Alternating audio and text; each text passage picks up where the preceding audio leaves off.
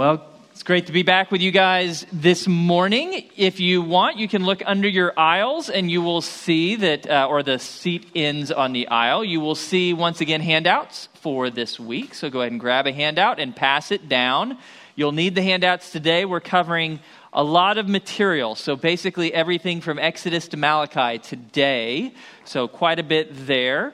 Just to review where we are. So we're in week number 2 of a 3-week series walking from cover to cover through the Bible. So all the way from Genesis to Revelation. And we divided up the story of the Bible into 9 words. You have all 9 words on the top of your handout. You can see them up here. In these 9 words, you have the whole story of the Bible, but these 9 words are not all equal. One of them stands above the rest, and that's Jesus. He's really what the whole story is about. So everything in the Old Testament is pointing the way to Jesus. It's preparing us for his arrival. And everything else in the New Testament is pointing back to Jesus. It's telling us about what he has accomplished. This whole story is ultimately about him. Now, last week, we began the story with the first 3 words, the first 3 chapters of our story, and I like to call this the botched beginning of the biblical story. It began on an incredibly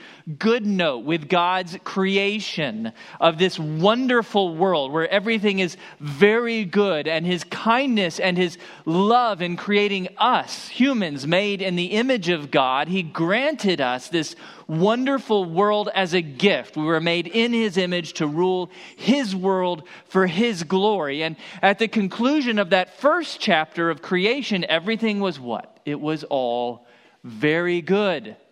But then we blew it. We botched things up. In the second chapter, revolt.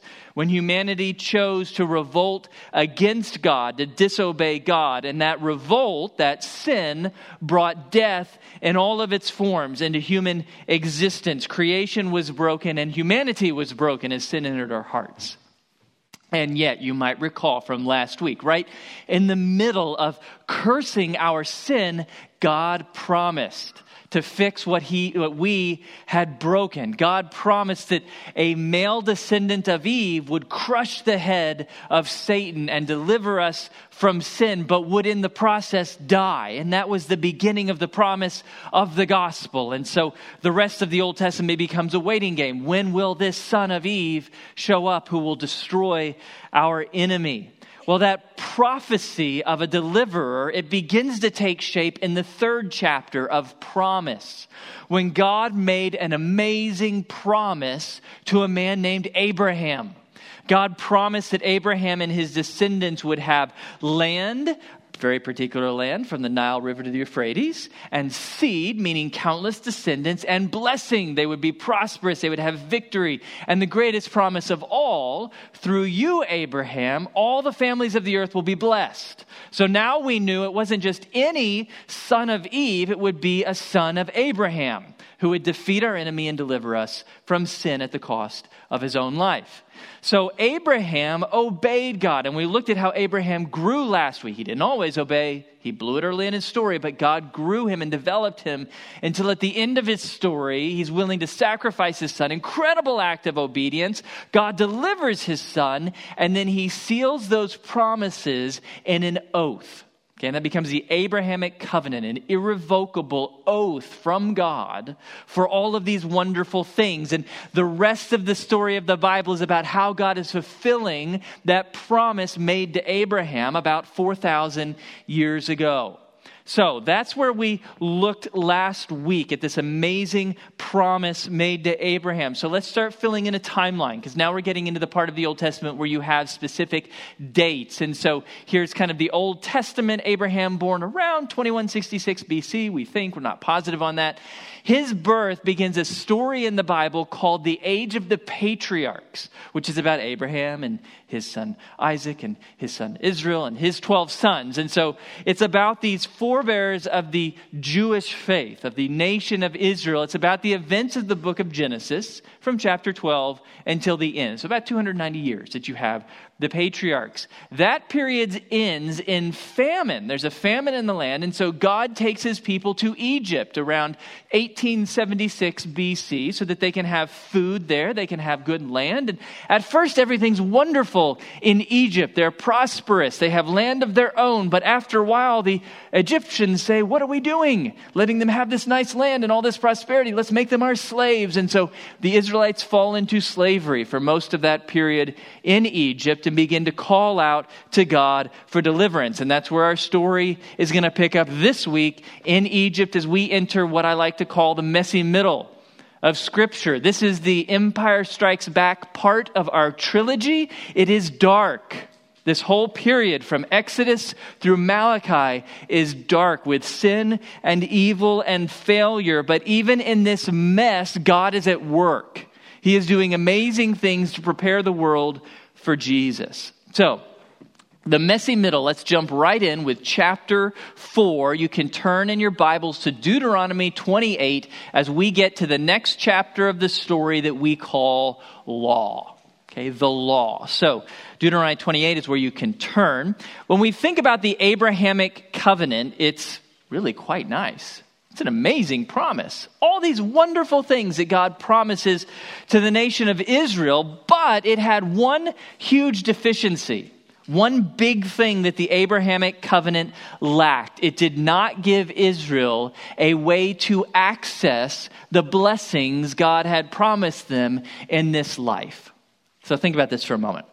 Abraham, Isaac, Jacob, they were promised all the land. From the Nile River to the Euphrates, did they get it? No, none of it. They didn't get any of that land. Why? Because they sinned? Well, no, they hadn't done anything wrong. It was simply because God had not yet given them a way to cash in on those blessings in this life, a way to access all of those promises in this life. I like to think of it this way. The Abrahamic covenant, it's kind of like $1 million trust fund put in the bank for a 5-year-old. That 5-year-old really likes some of that money, right? What can the 5-year-old do to get that $1 million? Nothing. There's nothing that 5-year-old, there's no way to access. There's no way to cash in on that trust fund that legally belongs to him or to her. So it was with the Abrahamic covenant. Amazing promises that were in the bank that belonged to Abraham and his descendants, but they had no way to access those promises. That's why a couple hundred years after Abraham, they're slaves in Egypt. What had they done wrong? What was their sin that earned slavery? Nothing. It was through no fault of their own. They were slaves because they did not yet have a way to access the rich blessings that God had promised them. Well, that deficiency, that problem is going to be solved by the next covenant that God gives. It's called the Mosaic covenant. It's also called the law. So just a little bit of history here. God is going to send Moses to Egypt around 1446 BC to deliver the Israelites from slavery. And Moses, if you know the story, he shows up and does some pretty crazy stuff. You have the whole 10 plagues that scare Pharaoh, finally get him to release the Israelites. Then Moses parts the Red Sea. God leads the people through dry land and then takes them to Mount Sinai. And on Mount Sinai, God shows up and he reveals to Moses what we call the law. It's this new covenant, the Mosaic covenant that takes up almost all of Exodus to Deuteronomy. Those 4 books are predominantly about the law. So we're just going to read a tiny little bit of the law. We don't have time to come close to reading all of it. I'm just going to read a little excerpt. Deuteronomy chapter 28, we'll start in verse 1. Now it shall be, if you, the Israelites, the nation of Israel, if you diligently obey the Lord your God, being careful to do all his commandments, which I command you today, the Lord your God will set you high above all the nations of the earth. All these blessings will come upon you and overtake you if you obey the Lord your God. Blessed shall you be in the city, blessed shall you be in the country, on and on, all these blessings. But then jump down to verse 15. But it shall come about, if you do not obey the Lord your God, to observe, to do all his commandments and his statutes with which I charge you today, that all these curses will come upon you and overtake you. Cursed shall you be in the city, cursed shall you be in the country, and all these curses. Turn a couple pages over to chapter 30. Look at chapter 30, a little summary here. Chapter 30, verse 15. See, I have set before you today life and prosperity, and death and adversity. And that I command you today to love the Lord your God, to walk in his ways, to keep his commandments and his statutes and his judgments, that you may live and multiply, that the Lord your God may bless you in the land where you are entering to possess it. But if your heart turns away and you will not obey, but are drawn away and worship other gods and serve them, I declare to you today that you shall surely perish. You will not prolong your days in the land where you are crossing the Jordan to enter and possess it. What the law does is provide exactly what Israel needed, that the Abrahamic covenant had laid out. It gives them tons of commands, tons of laws that if they will obey, they can cash in on those Abrahamic covenant blessings and enjoy them in this life. And so in other words, what is the law? It is simply the rules that Israel had to follow to enjoy Abrahamic covenant blessings in their lifetime. Yes, you can fill that in on your handout. The law is simply the rules that the nation of Israel had to follow to enjoy Abrahamic covenant blessings in their lifetime. The Abrahamic covenant was unconditional, and that was not a good thing. They did not have conditions that they could follow to enjoy it. There was nothing they could do to cash in on the promises. The Mosaic covenant is opposite. It is conditional. It lays out for them exactly the conditions to follow so that they can enjoy all of God's rich promises in this life. Now, let's be sure that we're absolutely clear. This law, these rules that God has given, they are never about heaven or hell. Because salvation is always by faith alone. The law, the commands of God, the rules of God, that's not how you get into heaven, because that's not how heaven works. Heaven is always a gift God gives by faith alone. That's true from Adam to whoever the last human being born will be. It's always by faith alone. The Mosaic law is not about heaven or hell. It was about this life. How could the Israelites in this life enjoy these rich promises God had made? Well, you gotta obey. You gotta follow the rules that God had set out. So, the law regulated for Israel every area of life, and it's a ton of commands. It really does take up most of the pages around where you're looking in your Bible. That massive thing called the law, it breaks down into three groups of rules. The first is civil laws. So the Mosaic law was basically a constitution for Israel. It was their civil code. It regulated all parts of national life that included economic policy, criminal justice, immigration law, agricultural processes. Even building codes are found in the Mosaic law. It regulated everything. Here's just one example. You shall not oppress a hired servant who is poor and needy, whether he is one of your countrymen or one of your aliens who is in your land and your towns. You shall give him his wages on his day before the sun sets. Told you exactly when you had to pay your employees. So the civil laws of the Mosaic law, it made the Israelites into a nation with their own distinct legal code. Okay, so it's like their constitution. Second part of the law we call the ceremonial law. It determined all the ceremonies and sacrifices that went into Judaism. Okay, so the law defined Judaism. Here, Jews, is how you should practice your religion. So here's one example for you. Now, this is what you shall offer on the altar: 2 one-year-old lambs each day continuously. The one lamb you shall offer in the morning, and the other you shall offer at twilight. So the law regulated all the sacrifices, ceremonies, celebration days of the Jewish religion. Now, it's important to clarify, when they sacrificed these animals, that was not about heaven. That wasn't even about forgiveness, because an animal dying can't take away a human sin. It was about obedience. They sacrificed the animals as an act of obedience to God that allowed them to enjoy his blessings in this life. And so God laid out all of these regulations that made Judaism its own distinct faith, that set apart the Jews from the rest of the nations. That's why there's some kind of funny laws in there. The law specified that Jews could not wear fabric that was mixed of different kinds of things. The Jews could not eat bacon. The Jews could not marry outside of their racial group. It's not that God is a stickler, nor that God hates bacon. He wanted the Jews to be distinct, to be unique. So the rest of the world would say, what is going on with those people? We want to know more about them. God wanted the Jews set apart so the rest of the world would be drawn to find out about their God. Okay, so you have civil laws, you have ceremonial laws, and finally, and most importantly, you have moral laws that determine how Israelites were to act towards God and behave towards one another. These are summarized in some of the most important and famous verses of the law, the Ten Commandments. So here's the Ten Commandments. You shall have no other gods before me. You shall not make for yourself an idol. You shall not take the name of the Lord your God in vain. Observe the Sabbath day. Honor your father and your mother. You shall not murder. You shall not commit adultery. You shall not steal. You shall not bear false witness against your neighbor. And you shall not covet. Ten Commandments. Those are the summary of the moral law.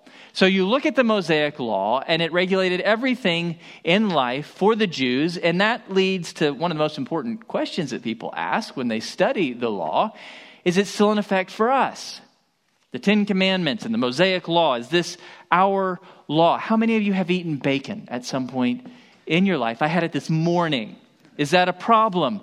No, because we are not Israel. We're the church. The law is only for Israel before the cross. It was for them. We follow the commands of Jesus. The law is not for us. So we are not under the Mosaic law. It was only for the nation of Israel before Jesus died on the cross. God gave them this massive body of law, the Mosaic covenant, as a gift. And it's important to see it as a gift because a lot of times we who are living in the New Testament age, we think of the law as a bad thing. We have grace. We're happy about that. They had the law. We're glad we don't have that. No. The law was a gift from God because the law told Israel exactly what they needed to do any day of the week to be able to enjoy God's promised blessings in this lifetime. It was a great gift. If they obey, then they will be blessed. If they don't obey, then they'll be cursed. Not hell, but they'll miss out on the blessings in this life. Now, unfortunately, if you've read your Old Testament, you probably already know which side of that equation they spent most of their time on, right? The disobey side, the curse side. Israel disobeyed God generation after generation because it turns out that knowledge of the law isn't enough. You have to want to obey it, and they didn't. And that is the fundamental problem with the law. The law was a good gift, but it had one major thing lacking. It did not give them the desire to obey. Ultimately, human beings do what they want to do. We all do. We do what we feel motivated to do. The Israelites knew what God wanted them to do, but they didn't want to do it. And God knew that would be a problem. Here's God himself speaking in Deuteronomy 5. Oh, that they, the Israelites, had such a heart. That's a metaphorical way of saying desire. Oh, that they had such a desire in them that they would fear me and keep all my commandments always, and it may be well with them and with their sons forever. God is emotional in this verse. He is lamenting the fact that his people know what to do, but they don't want to do it. They don't have a heart to obey, and so they don't. That's the basic storyline of the Old Testament. From this point forward, the Israelites choose not to obey. They keep disobeying the law. Even the best of them, even Moses, even David, they choose to disobey. And so none of them receive all the promises made to Abraham. And so that leads us back to the big question all the way at the beginning with Eve. Who is going to finally be the son of Eve who will crush the head of Satan? Well, it's got to be someone who will perfectly obey the law, because that's the only way to receive the blessings of God and become the source of God's blessings to the world. So now we're waiting to see, will there ever be an Israelite who will step forward and perfectly obey the law? Well, not during Moses' generation. He had sinned. He was a murderer. His peers sinned as well. They got to the border of the promised land. God said, go in. They said, we're too scared. We're not going to go. And so God said, well, you're all going to die in the wilderness then. So they died in the wilderness. That's the next period of biblical history. So after the Exodus in 1446, we have the wilderness generation. Dies in the desert because they did not trust God to deliver them. After Moses' generation, Joshua steps forward and leads the nation in conquest of the promised land, 1406. He does better than the previous generation, but they still disobey God many times, and they kick off an era of biblical history that is the darkest period of the Bible. It's called the Judges. The Judges is like a horror novel. It's horrible. It's a cycle where Israel gives into idolatry. They worship other gods. So God turns them over to conquering nations. They cry out for a moment that God would deliver them. He sends a judge to deliver them. As soon as deliverances happen, they go back into idolatry over and over, and it just goes downhill. It gets worse and worse and worse. It's the darkest period of the Bible. It comes to an end in our next chapter. So next chapter of the story is what we call the king. Okay, so chapter 5, the king. Turn to 2 Samuel chapter 7. 2 Samuel chapter 7. This dark period of the judges wears Israel out. They don't want it anymore. And so they cry out to God, please give us a king so we can be like every other nation. We can be strong and independent and safe like every other nation. Now, when God is your king, that's kind of an insult to say, hey, you're not enough. We want a human king. But God says, okay, I'll give you the desire that you're asking. I will give you a king. I'll give you a king after your own heart, and that's Saul. Saul was a man after their own heart. What that means is Saul was the kind of king they desired. He was super tall. He was a really good warrior. They said, that's great. But Saul was prideful. And that pride led to his downfall. So God took the throne away from him and gave it to the next man, David, a man after God's own heart, meaning David desired what God desired. God's priorities were his priorities. And nowhere is that clearer than in 2 Samuel chapter 7, very significant chapter in the Old Testament. We're going to read it starting in verse 1. Now it came about when the king, that is David, lived in his house, and the Lord had given him rest on every side from all his enemies, that the king said to Nathan the prophet, see now I dwell in a house of cedar, but the ark of God dwells within tent curtains. Nathan said to the king, go, do all that is in your mind, for the Lord is with you. But in the same night, the word of the Lord came to Nathan, saying, go and say to my servant David, thus says the Lord, are you the one who should build me a house to dwell in? For I have not dwelt in a house since the day I brought up the sons of Israel from Egypt, even to this day. But I've been moving about in a tent, even in a tabernacle. Wherever I've gone with all the sons of Israel, did I speak a word with one of the sons of Israel, which I commanded my shepherd, my people Israel, saying, why have you not built me a house of cedar? Now, therefore, thus you shall say to my servant David, thus says the Lord of hosts, I took you from the pasture, from following the sheep to be ruler over my people Israel. I have been with you wherever you have gone and have cut off all your enemies from before you. And I will make you a great name, like the names of the great men who are on the earth. I will also appoint a place for my people Israel, and I will plant them that they may live in their own place and not be disturbed again. Nor will the wicked afflict them any more as formerly. Even from the day that I commanded judges to be over my people Israel, and I will give you rest from all your enemies. The Lord also declares to you that the Lord will make a house for you. When your days are complete and you lie down with your fathers, I will raise up your descendant after you, who will come forth from you, and I will establish his kingdom. He shall build a house for my name, and I will establish the throne of his kingdom forever. I will be a father to him, and he will be a son to me. When he commits iniquity, I will correct him with the rod of men and the strokes of the sons of men. But my loving kindness shall not depart from him, as I took it away from Saul, whom I removed before you. Your house and your kingdom shall endure before me forever. Your throne shall be established forever. God meets David in this moment. It's an amazing moment. It begins with David's worship of God. David says, God, I don't feel right anymore that I wake up every morning in a mansion, in this beautiful palace, and I look out my window and I see your place on earth where you dwell, and it's a tent. Now, it was a fancy tent. They called it a tabernacle. The Israelites had built this fancy tabernacle that could be moved around as they wandered, but they hadn't built anything more for God. So he's in a tent, and David says, that doesn't seem right. I want God to be praised. I want him to have a bigger house than me. I want his glory to be shown. And God is honored by that. And so God shows up and says, well, David, I'm going to actually turn your request on its head. You're not going to build me a house. I'm going to build you a house. Now, God had decided, David, I do want a temple one day. It's not going to be you who builds it because David was a man of war. God had used him to conquer Israel's enemies. God wanted a man of peace to build a temple, so it would be Solomon later who would build it. But God says, David, what I want to do is actually reward you.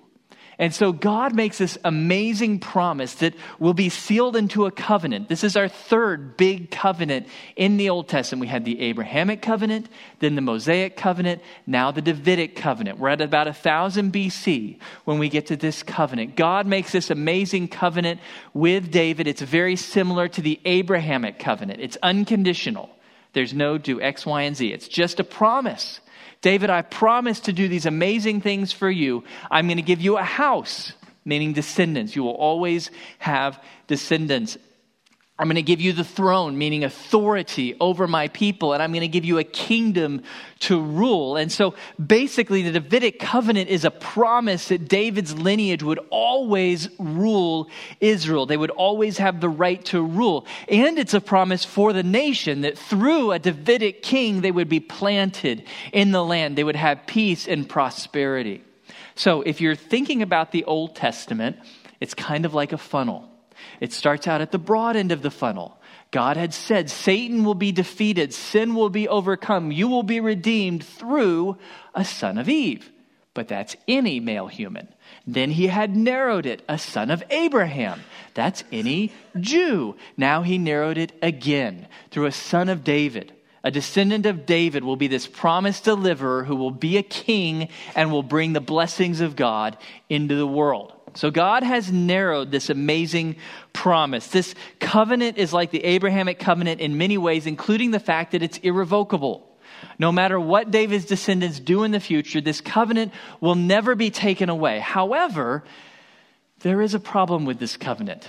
Problem with all these first three covenants. The problem with this covenant is it comes after the law. The age of the king comes after the age of the law. And to experience God's blessings in this lifetime, you must obey the law. And so for David's descendants, they would not lose this covenant. It legally belonged to them forever. But if they were going to enjoy it, if they were going to access its blessings in this life, they had to go through the law. They had to obey. So when you think about what is God doing on earth in the Old Testament, yes, salvation is always by faith alone, but God's kingdom at work on this earth, his blessings flowing to his people through the Abrahamic covenant and the Davidic covenant, what did you have to do to be blessed? You had to obey the law. Everything came through the law in this life. You had to obey. You had to obey the law, and sadly, they do poorly at that. David's descendants do not obey the law well. They keep failing to obey the law, and as a result, they experience cursing instead of blessing. Things go downhill. Actually, one of the reasons that I like reading 2 Samuel chapter 7 is you just read the highest point of the Old Testament. That's the best. You're on the mountaintop. Everything's downhill from here. Okay, so that was the moment in the sun. Everything goes downhill, including for David. David does poorly after receiving this covenant. It's shortly after this that he commits adultery and then murder. So David himself can't be this king who will bring God's blessings to the world because he has his own sin to deal with. Now, because the covenant was irrevocable, even after adultery and murder, he doesn't lose the covenant. And that begs a question. Why would God take the throne away from Saul, but not David? If you've studied the biblical material, it is interesting. So David committed adultery and murder. Those are like big two ones. Saul, what did he do? Well, all he did was offer a sacrifice to God that he wasn't allowed to give. I mean, that's a pretty minor thing. He violated his religion just a little tiny bit. So why does Saul lose the throne and David does not? Well, both men sin, and then both men are found out. Their sin is discovered. Look at how each man responds to confrontation, to conviction. When his sin is identified, here's what Saul says. Samuel the prophet said, "What have you done?" And Saul said, "Because I saw that the people were scattering from me and that you did not come within the appointed days and that the Philistines were assembling at Michmash. Therefore I said, now the Philistines will come down against me at Gilgal, and I have not asked the favor of the Lord. So I forced myself and offered the burnt offering." What do we call that? An excuse. Saul offers an excuse when his sin is confronted. Here's how David responds to confrontation and conviction. "Be gracious to me, O God. According to your loving kindness, according to the greatness of your compassion, blot out my transgressions. Wash me thoroughly from my iniquity and cleanse me from my sin. For I know my transgressions, and my sin is ever before me. Against you, you only, I have sinned and done what is evil in your sight, so that you are justified when you speak and blameless when you judge." That's humility. That's repentance. He's on his knees before God. And what we learn from contrasting these two men is that in God's sight, it's not about the gravity of the sin. It's about the response to conviction. It's not about the seriousness of the sin. It's about how you respond when you are convicted about your sin. David responded in humility. Saul responded in pride. That's why Saul lost the throne and David did not. He responds in confession before God. So the throne passes to his son, to Solomon. Okay, and so we have Saul for about 40 years, David for about 40 years, and then Solomon for about 39 years. So really long reigns for each of them. Solomon's rule started great. He built the temple. He was just like his dad, but the latter half of his life was not so great. He gave into idolatry and adultery so badly and without repentance that God said, okay, discipline is coming. You're going to lose 10 of the 12 tribes. And God took it from his son Rehoboam. Under Solomon's son, the kingdom divides into the northern 10 tribes. Now a new nation called Israel. The southern 2 tribes are a new nation called Judah. So this is a divided kingdom. You no longer have one Jewish nation. You have 2 Jewish nations. Unfortunately, all the kings of both nations go astray. There's a few good kings in Judah, none in Israel. Israel just goes all after idolatry. Judah stays faithful for a little while and then runs after idolatry too. As a result, God brings the ultimate form of discipline. He brings exile. So conquering nations come. Assyria comes and exiles the northern kingdom in 722 BC. Takes them off the land. They're gone. Southern kingdom's exiled by Babylon about 586 BC. And this, again, is an incredibly dark period in the Bible. The Israelites are off their land. No one living in Israel. No Israelites there. They've been exiled to the far nations of the earth because of their sin, just as the law promised. If you disobey, you will be cursed in this life, and so they were. This is a very dark time, and yet in the midst of this very dark time, God shows up to give them hope. And that's the next chapter of our story, chapter 6. We get to the chapter of hope where God makes an amazing promise in the midst of these very, very dark days. So turn to Jeremiah chapter 31. Jeremiah 31. This chapter of our biblical story is about God promising a new covenant. So the 4th big biblical covenant that God has promised his people. This new covenant will give his people hope even in the midst of these dark days. Now, remember, what was the problem with the law? You remember? The law told you what to do, but what did it not give you? The desire to obey. Okay, so as a result, since you don't have a desire to obey, you're not going to obey because humans do what humans want to do. So Israel didn't obey, so they didn't receive the blessings. Instead, they received the curses, which brought this exile to them. But in the midst of that darkness, God promises a new and better covenant. So we're going to read Jeremiah 31, starting in verse 31. These verses we're going to read, they were written around 600 BC, just so you know. Let's pick it up in verse 31. Behold, days are coming, declares the Lord, when I will make a new covenant with the house of Israel and with the house of Judah, because the kingdoms had divided. Not like the covenant which I made with their fathers in the day I took them by the hand to bring them out of the land of Egypt. That's the Mosaic covenant, my covenant which they broke, although I was a husband to them, declares the Lord. But this is the covenant which I will make with them, with the house of Israel after those days, declares the Lord. I will put my law within them, and on their heart I will write it. And I will be their God, and they shall be my people. They will not teach again each man his neighbor and each man his brother, saying, know the Lord, for they'll all know me, from the least of them to the greatest of them, declares the Lord. For I will forgive their iniquity, and their sin I will remember no more. This is a promise of a new and better covenant. So the Mosaic covenant, which they broke, God is going to set that aside and bring a better covenant called a new covenant that will take its place. And so there's no point in the Bible in which the Mosaic covenant and the new covenant are both operating. You only have one or the other. So the Mosaic covenant is going to be set aside and replaced by the new covenant, which is better in every way, because the new covenant will finally bring true and lasting forgiveness. It will wash away all the sins that were committed under the old covenant, and it will bring them a new heart, meaning new desire. They will want to obey God. It will transform them on the inside so that they want to do what God wants them to do, so they can finally enjoy all of God's blessings in this life. So Jeremiah 31 is one of the key passages. The other one is Ezekiel 36, which I'll just put on the screen for you. God says, I will vindicate the holiness of my great name, which has been profaned among the nations, which you have profaned in their midst. Then the nations will know that I am the Lord, declares the Lord God, when I prove myself holy among you in their sight. For I will take you from the nations, I will gather you from all the lands and bring you into your own land. Then I will sprinkle clean water on you, and you will be clean. I will cleanse you from all your filthiness and from all your idols. Moreover, I will give you a new heart and put a new spirit within you. And I will remove the heart of stone from your flesh and give you a heart of flesh. I will put my spirit within you and cause you to walk in my statutes, and you will be careful to observe my ordinances. You will live in the land that I gave to your forefathers, so that you will be my people and I will be your God. Moreover, I will save you from all your uncleanness, and I will call for the grain and multiply it, and I will not bring famine on you. I will multiply the fruit of the tree and the produce of the field, so that you will not receive again the disgrace of famine among the nations. Amazing promise, wonderful promise that God gives here in Ezekiel. It's interesting how it begins. What's God's motivation for giving a new covenant?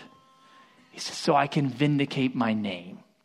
Because all of your sin, it has brought shame upon my name. I want to glorify my name to the nations. I want to show how loving and wonderful and righteous I am.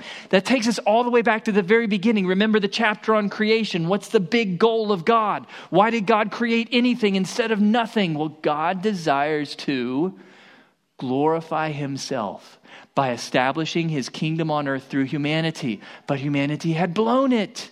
And so God's going to fix that. God's going to get glory for his name by fixing us through the new covenant. And so the new covenant provides these wonderful spiritual blessings that the human race had been waiting for, that would transform us from the inside. And there's three in particular. The new covenant will provide, finally, forgiveness for sins. The law couldn't do that. The sacrifices of all those bulls and goats and rams could not bring forgiveness, but the new covenant can. Second, it will give a new heart. That's a new desire. We'll actually want to obey God. Finally, his Spirit will come to live inside of us. The Holy Spirit will dwell within us, which never happened in the Old Testament. He will take up residence within us to transform us. So the new covenant promises amazing spiritual things. It also promises a lot of great physical things. It says that Israel and Judah will be returned to the land and reunited. They will experience prosperity. They will have fertility and peace and safety. They'll have all of these wonderful things. And so when you add all that up, when you look at all that, here's the key to understand. The new covenant is how God is going to fulfill all of his covenant promises to Israel. It's the way that Israel will finally receive all that they had been promised. If you think about the physical promises of the new covenant, they're not new. The land, peace, prosperity, all of that was promised all the way back with Abraham. All of those physical promises were promised to them through the Abrahamic covenant, but they never got them. Why? Because they never obeyed the law, because they didn't want to. They didn't have the right heart. The new covenant comes along and replaces the Mosaic covenant with these new and better spiritual promises that transform people on the inside, causing them to want to obey God, and as a result, enabling them finally to receive all the promised physical blessings God had declared they would have. The land, the peace, the prosperity, finally they could have it because they're right on the inside. The new covenant is what will finally take care of sin and get God's people back into fellowship with God, into God's presence, so that we can walk with God. So you can think of it this way. The new covenant is what will finally get humanity back to the garden. Remember what it was like in the garden, back in the first chapter of this story. Adam and Eve walked with God in the cool of the day. In his presence, they lived in perfect fellowship with him, but then sin entered the picture. And sin ruined everything.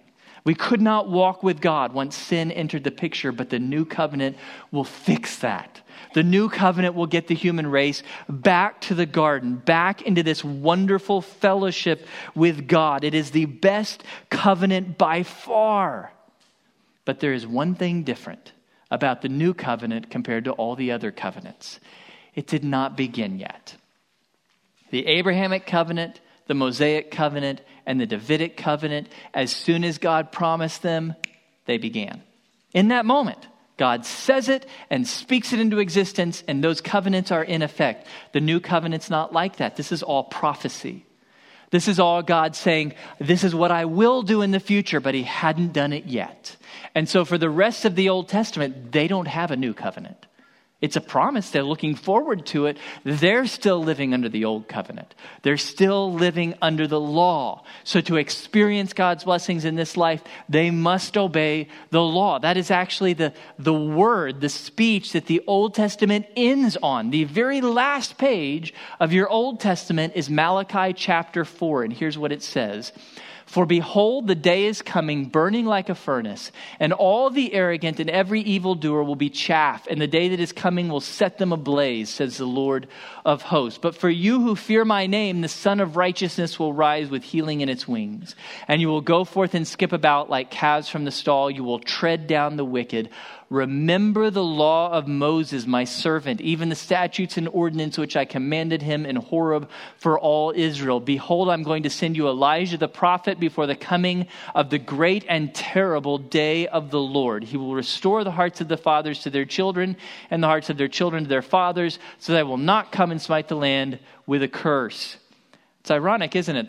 The actual, literal last word of the Old Testament is curse. Fits pretty well. That's what Israel experienced through most of the Old Testament. Why? Because they didn't obey. But God said that's going to change because there's a day coming. The day of the Lord. That's a famous phrase throughout the Old Testament. There is a day of judgment coming. The day of the Lord is when God's promised king, the son of Eve, son of Abraham, son of David, who would perfectly obey the law and bring God's kingdom to earth, on the day of the Lord, he will arrive. And when he comes, he will bring deliverance for the righteous and destruction for the wicked. And clearly, you'd rather be part of the first group than the second, correct? You want the deliverance. So, according to Malachi 4, what do you have to do to get the deliverance?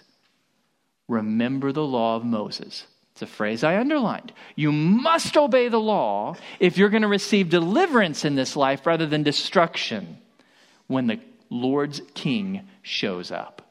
But he's not here yet.